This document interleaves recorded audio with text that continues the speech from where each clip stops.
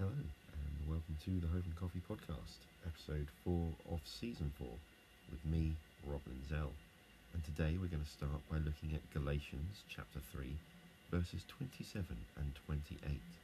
It was faith that immersed you in Jesus, the Anointed One, and now you are covered and clothed with his anointing.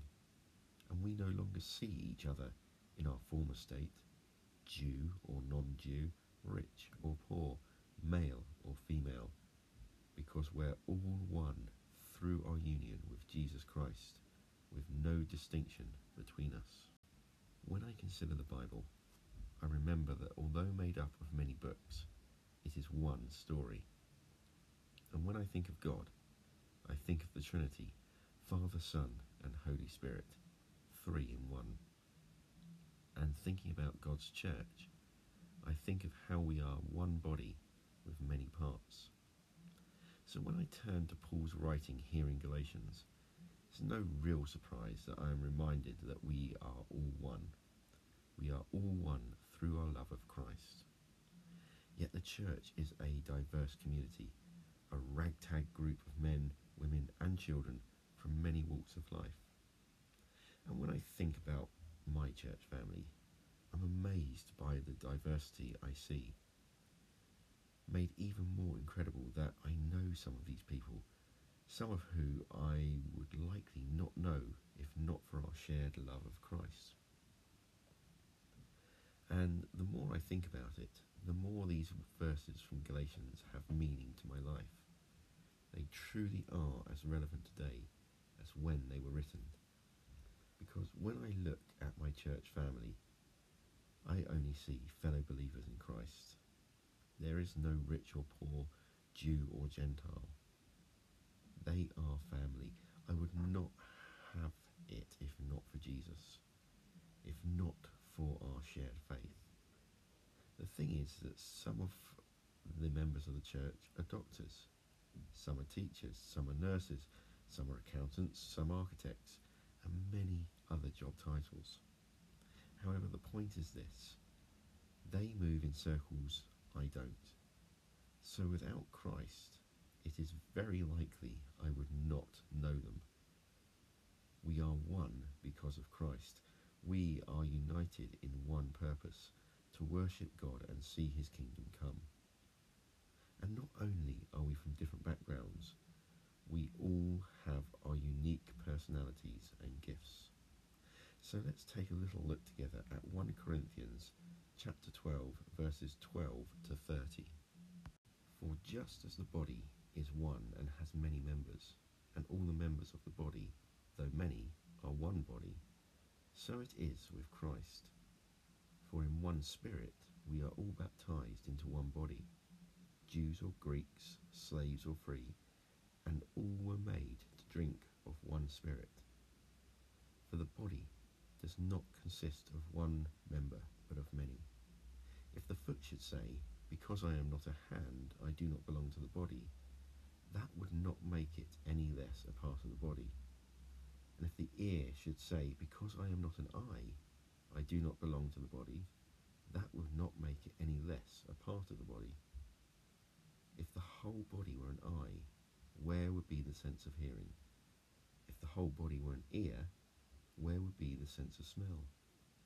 But, as it is, God arranged the members in the body, each one of them, as he chose.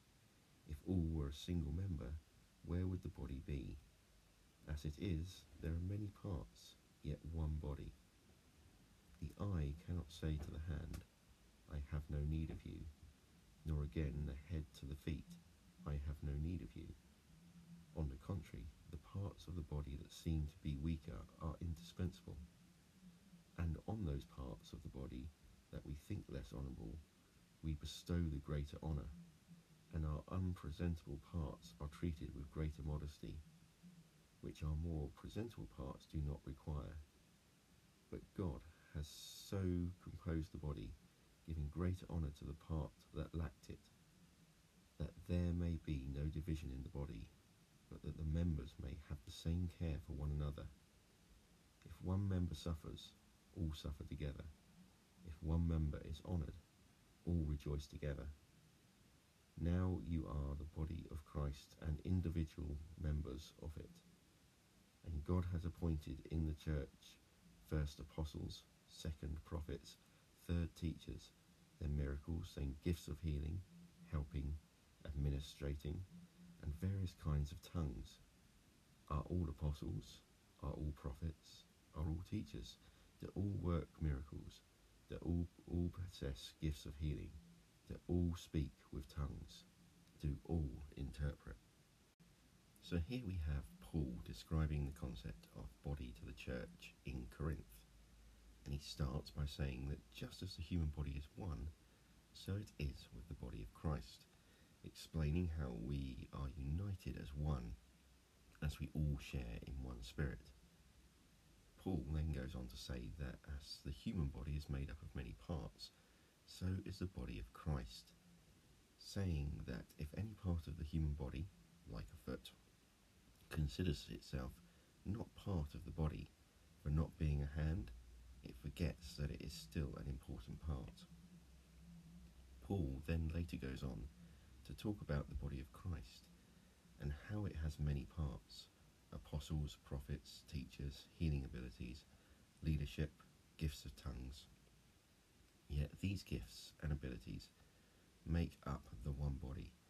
And as I said on Hope and Coffee a couple of episodes back, we all have a role to play. We are family, each different, but all with a love for the Father.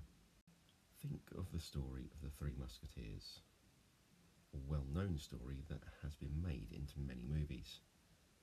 If you take away much of the dressing, when we look at the core of the story, it is about the original Three Musketeers, who can be likened to the Trinity, and a young outsider, who can be likened to us, who is looking to join with them. And at the heart of this story is the Musketeer motto: all for one and one for all. Taken down to its heart, the story is one of friendship, companionship, loyalty. It is about sacrifice and different backgrounds. And when you add in some of the dressing, it's about class. D'Artagnan from a humble background, the others from a background of privilege. Even D'Artagnan's love is for a woman of higher standing. Yet love wins out, and D'Artagnan becomes a musketeer, living for that motto of all for one and one for all. Now let's take a little look here at Ephesians chapter 3 verse 6. The mystery is that the Gentiles are fellow heirs, members of the same body, and partakers of the promise in Christ Jesus through the gospel. Here we see that it is a mystery that the Gentiles are members of the same body, yet through Christ we are all one. Much like D'Artagnan, who came from a humble background, a poor nobleman, we as Gentiles would have been looked at as outsiders, presumptuous wannabes. Yet like D'Artagnan, we face the unknown, we face opposition, but ultimately we are accepted. However, just because we are accepted doesn't mean we lose our identity. If we go back to 1 Corinthians chapter 12 verse 27, it says, "Now you are the body of Christ and individual members of it." We may be part of the body of Christ, we may share an identity in Christ, but we still remain individuals. Much like the Musketeers, who all fought for the same cause, yet all had very different personalities and abilities. And as I've said before, God loves variety, and he created us all to be different. Yet we are all equal in the eyes of the Lord. And if we return to the original reading from Galatians, there is no rich or poor, no Jew or Gentile, no slave or free, no male or female. We are one. And our one purpose is to serve God, to stand united in Christ, but to serve him in the way that only we can serve. When at my Bible book club earlier on today, God put the song on my heart, King of Kings, Majesty. The words are amazing, and it starts, King of Kings, Majesty, God of heaven living in me, gentle Saviour, closest friend. And then the last line of the chorus says, I live to serve your majesty. So like the musketeers, let's support one another, and as part of the body of Christ, let's serve. Let us pray. Father God, I just thank you that although we are all different, although we are all individuals, we are all one because of our love for you.